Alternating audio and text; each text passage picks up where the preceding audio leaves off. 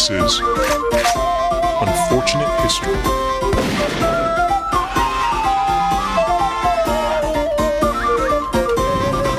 What's up, everybody? You're listening to Unfortunate History. This is Cody Pennington, and with me, as always, is Greg Skinner. How you doing, man? Hey, man, I'm doing good. How about you? Not doing too bad. It's been a cool week. It's been a good week. I feel like the world's looking up a bit this week. Wow. Not for you? The only way is up, really, from how it's been. I suppose the only way is up. I feel like the last couple of episodes, the intros have been so negative. I'm like, let's go into this. I want this podcast to be an escape for people, you know? I don't want people to come in and be like, oh, it's unfortunate history, but we have to be really, really sad the whole time. Like, no, come into our podcast with good expectations, you know? I'm already like, well, not really. Like, things could be better. You should pre-warn me that we're meant to be a happy podcast. We are a happy podcast, damn it, that we cover cool shit, and we're two buddies that get the chance to hang out with each other, even though it's over the internet. So, Yep. You know? Yep. Life is what you make of it. Life is what you make of it. Just like our podcast, you know? It could be an award-winning podcast if you listeners make it. Exactly. Tell your friends. For the love of God, we can't do shout-out. Well, decided we need to stop doing shout-outs at the beginning of the episodes. We need to leave those to the end credits. At the beginning, we're just like, fucking share, fucking share, fucking share. We need money. Oh God, I feel like today is going to be a fun day because I won't say that we're covering something fun, but this is an important episode in our podcast's journey to becoming what it should be. Because today, listeners, we will be covering our first female. Oh my God. So forward. Which we probably should have done a little earlier, but better late than never. And I think we'll be starting with a good story, and although it's a bit from more recent history, because this particular moment in history completely rocked the early 90s, and it actually caused the world to start really taking a look at domestic violence. So it's a pretty important episode. I thought you said it was a more lighthearted one. Okay, trust me. There are details in this episode that are lighthearted, and I will laugh. I will laugh very hard. I during my research, I was laughing quite a bit. Okay. But there are serious parts to this episode, and I want to make a quick disclaimer right now to tell people that if we laugh at something in this episode, we are not trying to disparage any victims, and we will never try to make fun of any victims of any sort of issue, whether it be domestic violence like we'll be covering today or any sort of tragedy, that sort of thing. But some parts of this story are funny. There are some parts that are funny, but obviously there are other parts that are more serious. But, you know, But today's episode, we'll be covering Lorena Bobbitt. Lorena Bobbitt. I know nothing. That's so great. And I know some of the listeners out there are like when they heard the name, they're like, "Oh my gosh, I know this person. I know this." Greg knows nothing, and he's not off the top of my head. I don't. It's amazing. I'm sure I recognise the name, but when it comes to details, if you'd asked me before this who Lorena Bobbitt was, I'd have been like, I don't know, a singer in the 70s or something. Yeah. I don't know. Well, she was not. It might come to me, but we'll see. We'll see. Now, I won't say outright what happened to and because of Lorena Bobbitt just yet, because I'd rather it be a surprise for the listeners that may not have heard about her up to this point, and obviously Greg, which is kind of odd, but like Greg said, most people have at least heard the name. We'll obviously get into the incident in a moment, but first, I want to put a little disclaimer out there that this episode will discuss domestic violence. So if you're someone that may not be comfortable hearing about domestic violence issues, I'd invite you to listen to some of our other episodes instead. However, it's also important to say that, at least in my opinion, there was some form of justice served for the domestic violence received in this particular situation. We'll get Greg's opinion towards the end of the episode. Just like always, but I feel extra blind going into this one. With everything else, I feel like I have at least a basic grasp of what the story is when you tell me. This one, I honestly couldn't tell you what the story is. Again, recognise the name, don't know the story. That's all. Well, you're in for a treat. Not necessarily a treat. Again, we are not going to disparage domestic violence victims. So please take that forward, especially when you start to leave us a review. Yeah, absolutely. Now, Lorena Bobbitt was born Lorena Leonor Gallo in Bucay, Ecuador in October 1970. She grew up in Caracas, Venezuela, with 2 younger siblings, and her father worked as a dental technician, and the family led a pretty middle-class lifestyle. Now, once Lorena turned 15 for her quinceañera, which is the party, obviously, South American families have when a woman matures and meets adulthood when she turns 15. It's called a quinceañera. Now, for her quinceañera, she was given a trip to the United States. During this trip, Lorena fell in love with the United States, and she wanted to live in the country. Her family, however, was not able to immigrate to the U.S., but in 1987, Lorena obtained a student visa. To work her way through schooling, she took a job as a nanny, then later at a nail salon. Now, after about a year, the person who is very important to the story came into her life. Lorena then met John Bobbitt at a military enlisted club. John was a U.S. Marine at the time, and Lorena was in community college in Virginia. John was actually Lorena's first boyfriend, and the two were married a year later on June 18th, 1989. Lorena was 20 and John was 22 at the time. Hoorah! Marines! Yeah, exactly, yeah. That's what they all do. That's not what we did in Air Force. Air Force, it was, huh? It was literally just, huh? That's an actual thing? That is an actual thing, yeah. Oh, really? So you're not gullible in me again? No, that's true. I will probably gullible you throughout, maybe even this episode, but that was true. We did do. Okay. Now, we're going to go through the Bobbitt's relationship from this point, and this is where the real meat of the story comes in. We're going to work our way up through a particular incident, and then we're going to discuss the aftermath of that particular incident. Okay. Now, according to Lorena, John became very violent with her a few weeks after their wedding. She states that they were driving home from a bar and John was allegedly driving dangerously. When she voiced her disapproval of this, she states that John hit her. And from this point on, Lorena states that their relationship continued being abusive, with John hitting her and then eventually raping her regularly. And at one point in their marriage, Lorena actually became pregnant.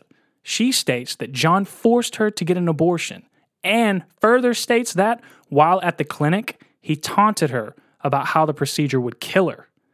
John denies this and states that the decision to abort was mutual. Now, you're going to see a lot of this. You're going to see a lot of claims from both people, and you're going to see a lot of claims back at the other person claiming that they're wrong. That happens throughout this entire story. So try to keep it straight, but it's confusing. That was getting pretty dark very quick then. I know. He turned into a piece of shit so quickly. Yeah. I don't want to say Marines, because obviously I have Marine friends and stuff from being in the military, but I do also know some military members that could deal with a little bit of anger management classes. Is that a thing, is it? But we're going to withhold judgment on either party right now. Towards the end of the episode, we'll discuss our thoughts, I think, on the entire situation about the Bobbitt's marriage and that sort of thing. Okay. Now, in 1991, John kind of went further down the rabbit hole after he separated from the Marines. And for some reason, Lorena's nail salon worker salary became the couple's only source of income. I'm not entirely sure as to why John didn't or couldn't get a job at this point, but this led to Lorena stealing from her employer to keep up with the mortgage payments for the home that they had purchased the year prior. Not to blame either side in the issue, but John's decision to leave the Marines at this time was a terrible decision. However, I actually couldn't find any information on his discharge, so I'm not sure if he was voluntarily or involuntarily discharged, or if the discharge was honorable or dishonorable. If he did choose to separate from the Marines, it was a terrible time to do so, obviously. He can't really win, can he? So if he leaves the Marines off his own back, that's an awful idea. Why would you do that? If he gets dishonorably discharged, he's still done something wrong. He's still a piece of shit. So we don't really know what circumstances he left the Marines, but we do know that he left the Marines. And there's no information about his discharge. So I would assume it was probably honorable and it was his choice. After separating from the Marines, I believe that John went on to work as a bouncer, but he didn't make enough money to have a steady paycheck coming into the household. Mm-hmm. Now, apparently, throughout this time period, police were called to the Bobbitt's home on multiple occasions. Once in 1991, John pleaded not guilty to assault and battery, although these charges were dismissed because he went to counseling. However, John stated that it was actually Lorena being belligerent towards him. He states that she was extremely jealous and would hit him constantly, and he would only ever hit her in self-defense. And it's worth noting that the couple's neighbors had seen bruises on Lorena previously. There were multiple stories of abuse between the couple, and someone in the trial actually stated that the two were absolutely made for each other. It seems like it was claimed that there was damage coming from both sides, but it's all hearsay, and that's one of the biggest issues with domestic issues like this. It's all hearsay. Yeah, I reckon it sounds so far that these two were generally just kicking the shit out of each other. Yeah, I mean, I don't know. Obviously, we'll keep our opinions for the end of the episode. But at this point, you can see that it's obviously an unhealthy relationship, at the very least.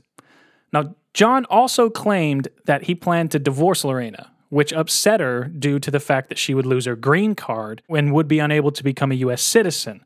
Although Lorena states that the marriage was not just for a green card, and she actually stated that she was swept off her feet by John, which if you Google John, I kind of would consider a lie, because he is not a good looker.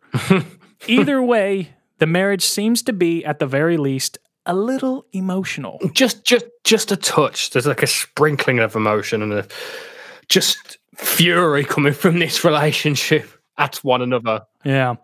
Well, now we're making our way to the night in question. This is the time when things went a bit downhill. But you can obviously see that there was a pattern leading up to certain things. They were obviously getting more and more volatile towards each other. From both sides, it is claimed. Now, on June 23rd, 1993, Lorena alleges that her husband came home from work drunk. She then states that he sexually assaulted her and then fell asleep. Lorena got up from the bed and went to the kitchen. That's where she saw a knife. And it's debated what the length of the knife was. It's like so many different people have debated whether the knife was 7, 8, or 12 inches in length. It literally everywhere gives different lengths, but it's one of those, 7, 8, or 12. I don't know. It's still a knife. It's a pretty large knife. It'll go in, you know what I mean? Exactly, yeah. Now, she returned to the bedroom and stood over her sleeping husband with the knife. She pulled back the sheets. And John claims that Lorena began to play around with him, and in his mind, she was trying to arouse him while he was sleeping. And he felt a pull, a yank, and then a very sharp pain. Lorena had severed her husband's penis off completely. I know this story now. As soon as the penis came off, I recognised where I know the name. Jesus Christ. Rough stuff. Rough stuff. It is rough stuff. Fuck. Okay. I was just it's just that flooding of memory of what this was just as soon as that bit came up. I remember my mother telling me about this when I was 4 or 5. Apparently, I think I had heard the word castration because it was around that time, wasn't it? It was getting thrown around quite a bit, and I was like, "When is that?" At the age of 4 or 5. Yeah. Well, at this time, I was 93. I was 2 or 3, but a few years later, she would have told me, it's where you cut off your penis. I'm like, Mom, I'm 5. What are you doing? Now, getting the penis cut off completely, it's pretty crazy. I mean, that's. But I have to say that the next bit of information is hilarious to me, and I'm so sorry, but it was very funny when I was researching it. I was laughing quite hard. Now, after cutting off her husband's penis, Lorena then left the home, knife and penis still in hand. Dual wielding, akimbo style. And she drove off. Now, John woke up a guest that was staying with them, and he calmly asked him to take him to the emergency room. And on the way, John supposedly said, "They better be able to make me a new penis."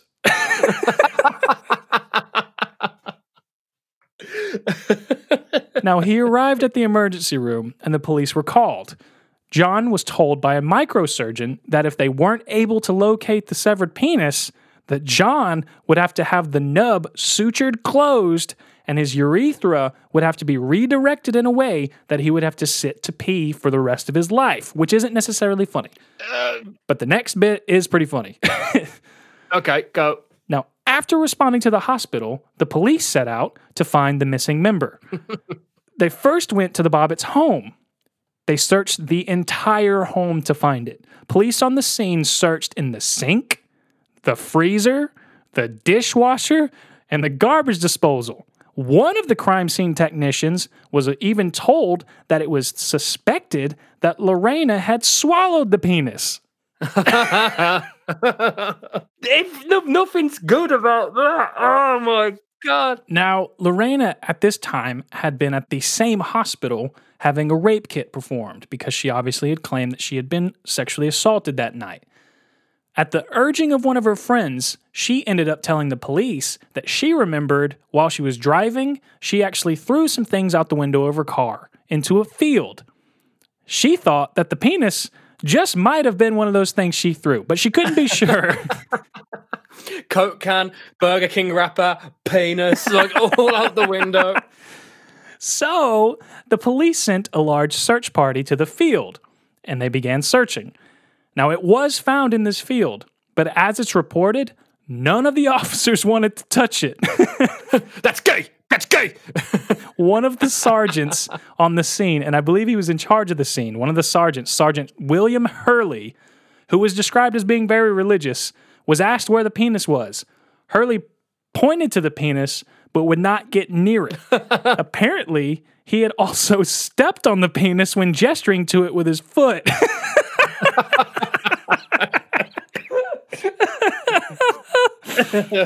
Now, a volunteer firefighter named Mike Perry was the one to pick it up.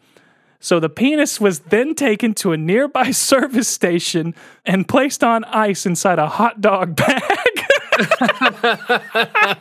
That could have been an awkward mix-up. Can you imagine if they had replaced it with an actual hot dog? A big frankfurter. God, I'm sorry. It's so funny. I know it's crazy. It's a terrible situation, but it's so funny. And even okay, there's even a recent documentary from last year on Amazon Prime, which we'll mention a little bit later. There's one on Lorena Bobbitt called Lorena, and both Lorena Bobbitt and John Bobbitt are both in the documentary, and even Lorena starts cracking up. All of the people that are telling the story of this particular story, all of the people are cracking up on the documentary. There's just John there, like solemnly looking. I know it's bad, but later on in the story, we'll give our, like I said, we'll give our thoughts. Whew, I gotta collect myself. That is so funny to me. That is so funny. I could just imagine they're like, ew, no. I was just say the one like closeted gay firefighter. Like, I got it. I'll get it. I got it. Oh God, the mouth is more sterile than the hands. The anus more so than that. Oh my God. Okay. Now, the appendage was then rushed to the hospital and given to the surgeon, just in time, actually. Luckily for John, the penis was able to be reattached after a 9.5-hour surgery, although I think it probably doesn't look quite right, but I don't know. Would it not be like bent? I've got a vision of it just being like a boomerang penis. Like you can piss around a corner? Yeah, like that, yeah. I don't know. Maybe. I don't know. Or they did it up, they just put it back on upside down. It's like balls, head to shaft in that order. Oh, God. I got to stop. I got to get through this story. Well, as you can imagine, there was an enormous trial following this. And it was the toast of the town. People literally could not stop talking about this case. And like even Greg said, he even recognized it from just the castration. He instantly recognized who Lorena Bobbitt was. The trial was huge, and it became the talk of really the world. Every news channel was covering it. Every newspaper had an article. What year was this? 1993. I'm trying to think of other massive things that could have happened around that time that would have been overshadowed by a lost penis. I don't know. A lost and then recovered penis. I don't know, honestly, because, I mean, this whole thing, especially in America, all the late night talk show hosts, they would always tell jokes about this. Oh, yeah. There were so many people talking about it. Like, they would even bring on Lorena to interview and be like, well, why did you hold on to it? Why didn't you just drop it? It became such a big thing. And it became more of like just a running joke of just, oh my God, this is absolutely nuts. This whole case is nuts. But people were just interested in it. At the end of the day, a dude still got his cock chopped off. He did. Imagine how horrifying that is. Yeah, it's pretty difficult. There is actually one, I don't remember what show it is, but John and his brothers, I believe it is, are all being interviewed on this talk show. And his brothers are just saying, she did the worst thing they could ever do to a man, and blah, blah, blah. And you're like, good Lord. It's pretty ridiculous. Well, as you can also imagine, further to the trial being a huge ordeal, there were also criminal charges. Now, actually, both John and Lorena were both charged with crimes. So there were two trials happening very close to each other. A criminal trial against John Bobbitt for the rape and assault of Lorena, and another criminal trial against Lorena for her castration of John. Now, we'll talk about both of the trials, because I love talking about, legal stuff. I love it. Yeah. It gets me going. I'm just visioning like you've just had your penis cut off and reattached, and then you're still getting taken to court. And then I'm like, okay, it was technically a sexual assault, so he deserves it. But I was like... Well, we'll leave our opinions to the end after the story comes out. Yeah. But there were a lot of domestic violence groups calling for John to be charged with some sort of offense, because I think at the very beginning he wasn't charged with anything. The district attorney decided to not charge him. But then with the pressure from the groups, they ended up charging him. And they actually wanted to charge him with marital rape, which apparently held a sentence of life in prison in Virginia. What? Okay, that made me sound then as if to say rape's fine, it doesn't deserve life in prison, but in comparison to what people actually get, that's big.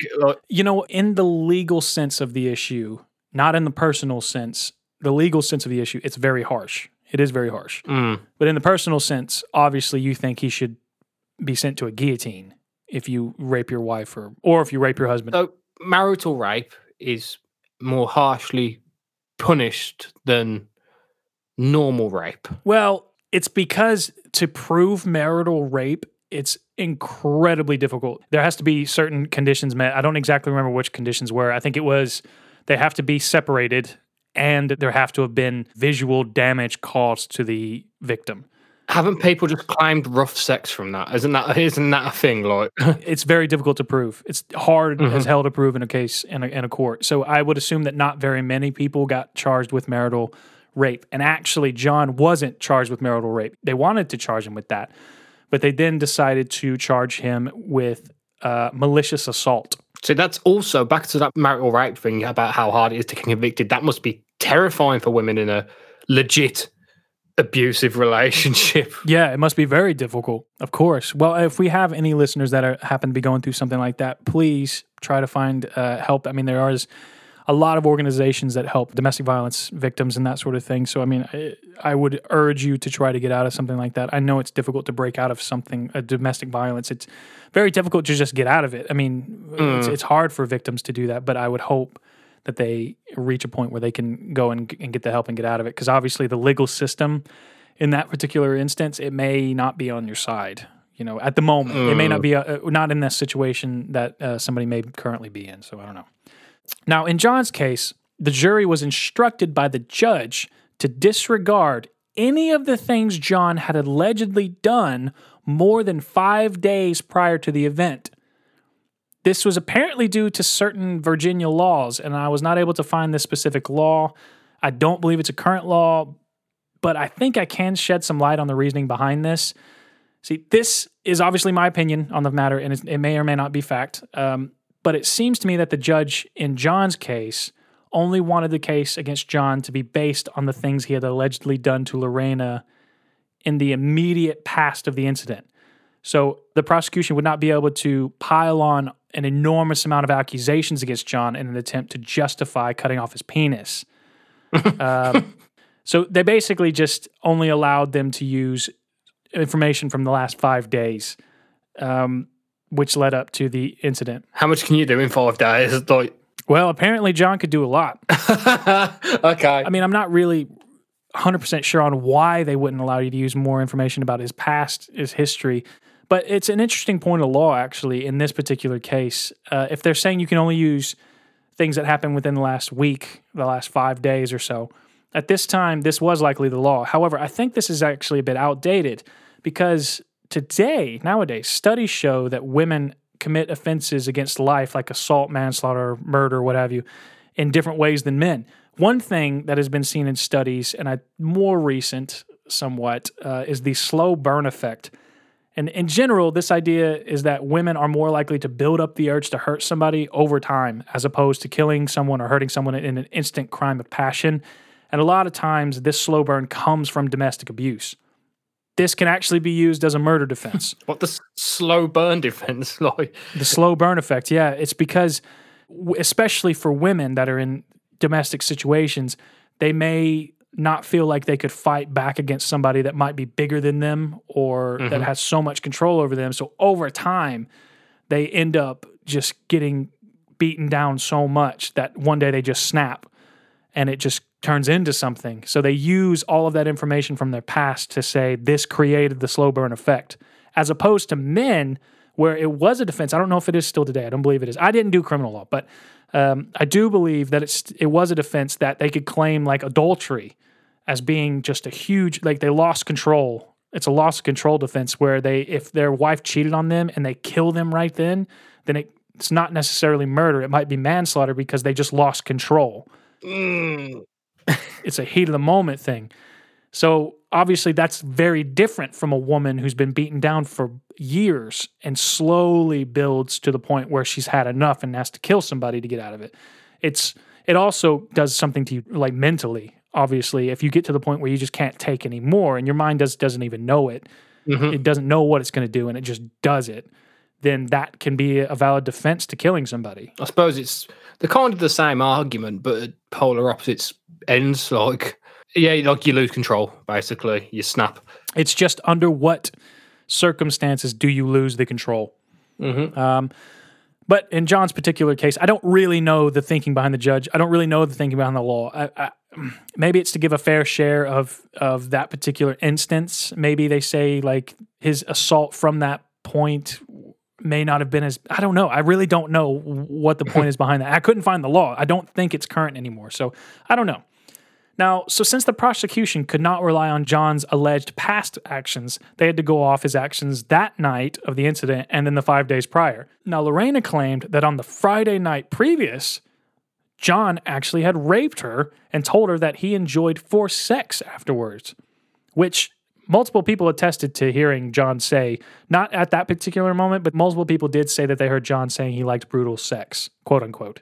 Now, Lorena also said that she had consensual sex with him the morning after, and when she was questioned why she had consented to sex after being raped the night before, she claimed that she was just scared that he would rape her anyways if she didn't consent. Now, on the night of the incident, Lorena said that John woke up and forced her to have sex, like we said earlier. This allegedly pushed her over the edge, causing her to cut John's penis off. She states that he ripped her underwear off, and this underwear was actually used as evidence in the trial. Now, John stated that he and Lorena had consensual sex that night, and that he remembers sliding her underwear off, with his feet specifically. His lawyer also brought in an expert who tried to recreate the ripping of the underwear in a similar way. I don't know what kind of expert that would be, but the expert stated that he was absolutely unable to do it. He could not recreate the rip without actually using a pair of scissors to cut a piece of the underwear first. Otherwise, the rip just did not work in the exact same way, no matter how many times he tried it. The defense also argued that Lorena had driven from the home after the incident and was driving to her place of work to the nail salon. They claimed that she drove to the salon and then cut her underwear herself, then, I suppose, returned the underwear while John was at the hospital. Those details are a bit fuzzy. However, with the expert witness for John and lack of evidence against him, John was actually acquitted on all charges after 4 hours of deliberation. And this jury wasn't biased. I mean, it was a collection of 9 women and 3 men. So it's probably fair to say that the prosecution's case against John just was not strong enough. It does sound convincing for him so far. Well, at least it does sound like there's not enough evidence against him. Now we're going to get to Lorena's trial, which happened a couple months after. Lorena was charged with malicious assault, and the trial began on January 10th, 1994. Apparently, there were autographed John Bobbitt t-shirts being sold with the proceeds going to Lorena for the defense fund. That's kind of a a bit of a twist, wasn't it? But Well, he wasn't doing it himself. oh, right. People would get the autographed shirts from him and then sell them themselves, and then the money would go to their defense. Okay, Yeah, this is just a toxic story, isn't it? it's a ridiculous story. Yeah. Now, Lorena's jury consisted of 7 women and 5 men. Now, during the opening statements, the prosecution argued that Lorena had known exactly what she was doing and that she had acted maliciously against John in cutting his penis off. Now, the defense, however, said that Lorena was a battered woman. Their argument was that Lorena felt that she was trapped in her marriage and couldn't escape the oppression from John. With this in mind, it was argued that Lorena juxtaposed her life with John's penis, making it a symbol of the oppression she could not escape. So, severing this oppression would set her free in a way. Now, the final sentence of the defense's opening statements was, quote, "At the end of this case, you will come to one conclusion, and that is that a life is more valuable than a penis." Those are words to put on your gravestone, man. That is on tape. That is on film. You can Google that. That is on film with the defense lawyer saying it. And she says it very matter-of-factly and walks off. But I don't know if she meant to be funny or if maybe I'm an asshole for finding it funny, but the way she said it, that a life is more valuable than a penis, I'm like, well, yeah, I agree, but it's a funny thing to say. I found it funny. So, yeah, I generally think she's like, she wrote that down and she's like, yes, mic drop. Yeah, exactly. Finish. And it was like, she didn't think in how long, 25 years, I'll be 2 dudes on a podcast laughing at her. All right. So now we're going to get into some details that go against what Lorena said. Obviously, this whole thing is just full of conflicting details. Mm-hmm. Now, like I mentioned earlier, John denied the allegation of abuse and did so as well on the stand during the case. Mm-hmm. Lorena testified to all of the abuse she allegedly suffered from John. She also states that she did not remember severing John's penis. To this, the prosecution quoted a police statement in which she had said to the police on that night, quote, "He always have orgasm, and he doesn't wait for me to have orgasm. He's selfish. I don't think it's fair, so I pulled back the sheets and I did it." But Lorena stated in the trial that she had only said that in the police report because that was what she had assumed had happened, but she couldn't remember. And they argued that you have to take into account her language barrier. But it's a pretty colorful thing to say in a police report after you chop your husband's penis off. Yeah, like, he have orgasm, I never have orgasm. It's kind of, you can read between the lines, can't you? You know what she's saying. I was just thinking, you just said, like, she forgot that she cut his penis off. That's not something you just forget. Well, a defense psychiatrist testified that Lorena suffered a brief, quote, reactive psychosis, under which she attacked the instrument that was the weapon of her torture. That's quotes. But a prosecution psychiatrist responded by saying she did have a choice to make. She chose to amputate that penis. And as such, we do not have an irresistible impulse, but an impulse that she just did not resist. She amputated that penis. Yeah. That's quotes. Now, the jury in this case, instead of 4 hours, they deliberated for 6 hours. And then they ultimately decided that Lorena had suffered from temporary insanity when she cut John's penis off. She was found not guilty on all criminal charges, and a male member of the jury actually stated, "We didn't believe John Bobbitt." But the cock came off. Well, they believe that the cock came off. They just don't. What do you mean you don't believe John Bobbitt? He's like, They don't believe his story that she was malicious in turn. So they didn't believe that that Lorena was as violent as John had made it out to be. But also in John's trial, I think it was even stated that they didn't believe Lorena. So it's pretty hairy. It's a very ridiculous situation. Have we just got 2 bullshitters? Is that what we're dealing with? I mean, it might seem so, but under state law, Virginia state law, Lorena underwent 5 weeks of psychiatric examination in a mental hospital and was then released. Mm-hmm. She was then ordered to undergo further weekly treatment and to not leave Virginia. Now, at this point, Greg, who do you think was right in the situation? Now that you have pretty much the trial facts and that sort of thing, who do you think is actually right? That's a tough one. I don't. You say it's a tough one, even though the guy had his dick cut off. So that shows you how difficult this case really was. Yeah. Because again, the bloke in me that just goes, but his cock, it came off. She cut it off. She's got to be wrong. But the jury was all on the side being like, but he got it back. It's bad. It's bad. He got it reattached. Get over it. It's fine. Kind of. There's no winners in this, I don't think. There's harder losers. I generally think John lost harder. Really? Yeah. You see, it's tough again. Do you think he deserved to lose harder? He probably did, yeah. He probably did definitely deserve to lose harder. It seems like two very flawed sides, both. I don't think both. I think both were pretty shitty, if I'm being totally honest, but... Well, yeah. Well, let's get into where they are now, and then I'll ask you again, yeah? Okay, go. Well, now, I'm sure the listeners are asking themselves... Obviously, where the hell are they now? Or more likely, you're probably asking yourself, what exactly does John's penis look like? Well, we're going to get into some of that right now. Not his penis, because obviously you can't see on the podcast, but we're going to get into where they are. Now, first, is it Googleable? It is Googleable. First, we'll talk about Lorena. Now, following the trial, Lorena remained in Virginia. She worked a few different jobs to make money, including being a cosmetologist, administrative assistant, and a real estate agent. She accepted some money for certain interviews going on certain shows and that sort of thing in South America and that, but she actually turned down a $1 million offer to pose nude in Playboy. I know. That's a pretty big, it's a pretty big flag in this particular situation. So let's keep that in mind. I'd pose nude in Playboy for $1 million. I would as well, yeah.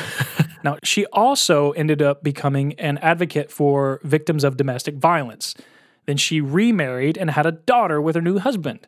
And she now has a documentary, the one that we mentioned earlier, called Lorena, and it's on Amazon Prime, and it's actually pretty good. One of the executive producers is Jordan Peele, who's always great. Mm-hmm. He finds a way to add humor into really dark things, which is why I think I found the documentary so funny. You should watch it because it is very funny the way they do it.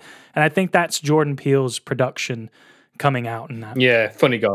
Now, it's also worth mentioning that after the case in 1997, she was arrested and charged with assault on her mother, although she was later acquitted of those charges. So I'm throwing more crazy details at you that are just completely making the thing more and more hairy. Yeah, you are.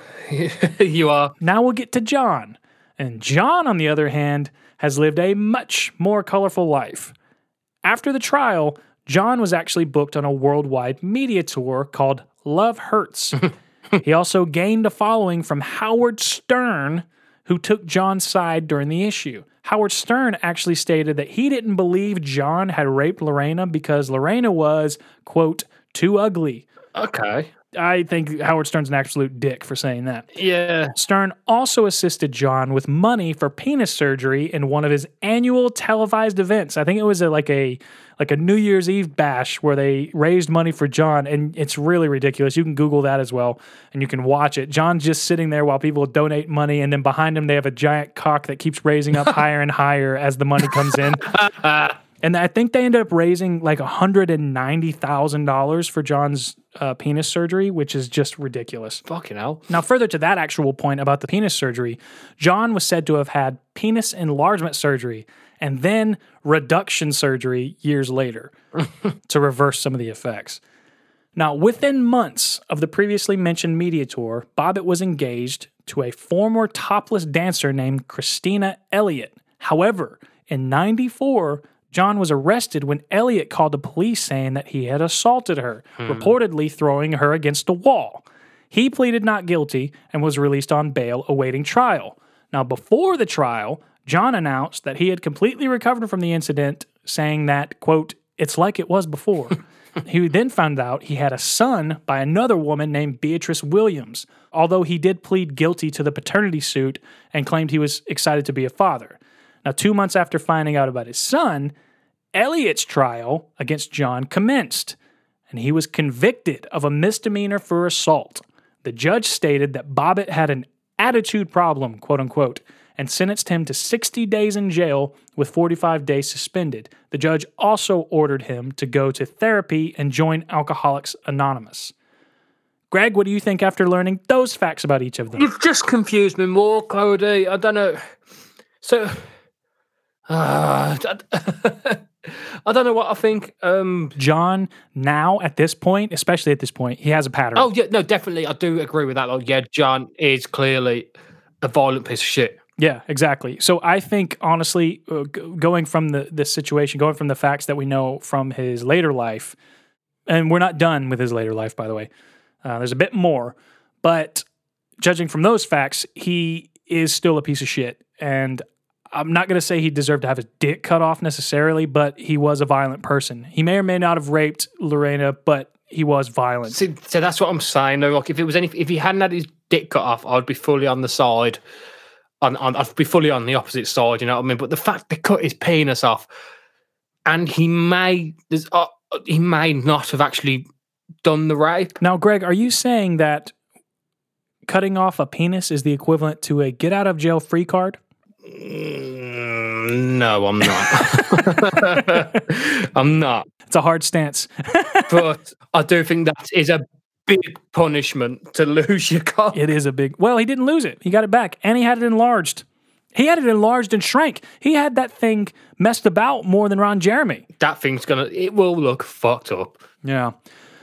Well, after all this, unlike Lorena's run-in with Playboy, John decided to accept a pornographic offer.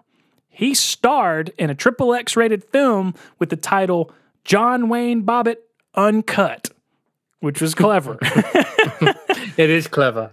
After starring in a porno, however, 2 years afterward, John was actually ordained as a minister of the University Life Church, which, coincidentally, is where I have been ordained since 2013. What, really? Have you? I have been, yeah. I am an ordained minister. Just the same as Bobbitt. Well, I'm sure we are not in a class of our own. I'm pretty sure there's a few other ministers at the University Life Church. Nope. It's just you and Bobbitt. It's just you and Halfcock. I was wondering why it was just him and me at the meetings.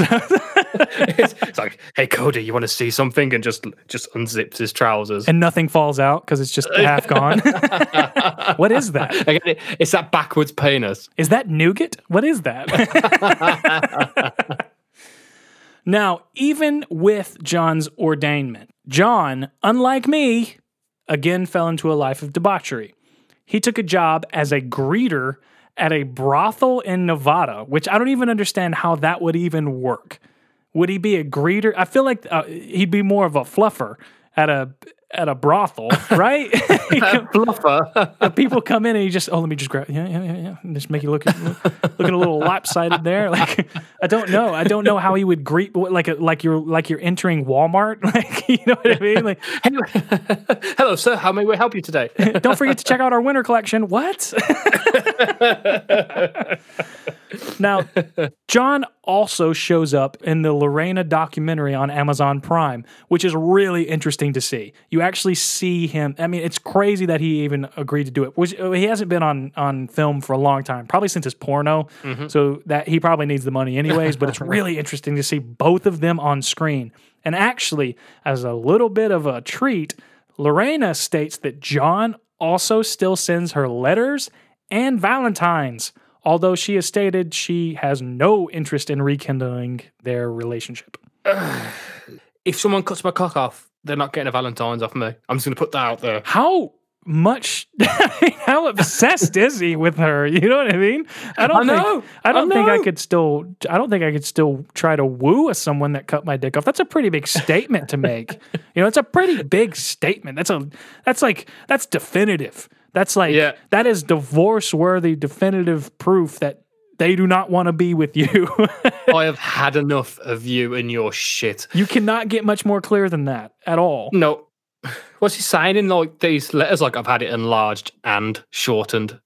That's how much better it is now than it was before. I put it back to how you like it. I reverted it back to the factory model just for you. Oh man, this is a ridiculous story. This is an absolutely crazy story. And I know it's probably been very confusing to follow the facts, but I hope you listeners have enjoyed it, because that is the story of Lorena, and we'll throw them in there, Lorena and John Bobbitt. The Bobbitts. The Bobbitts. I mean, absolutely incredible. And you know what?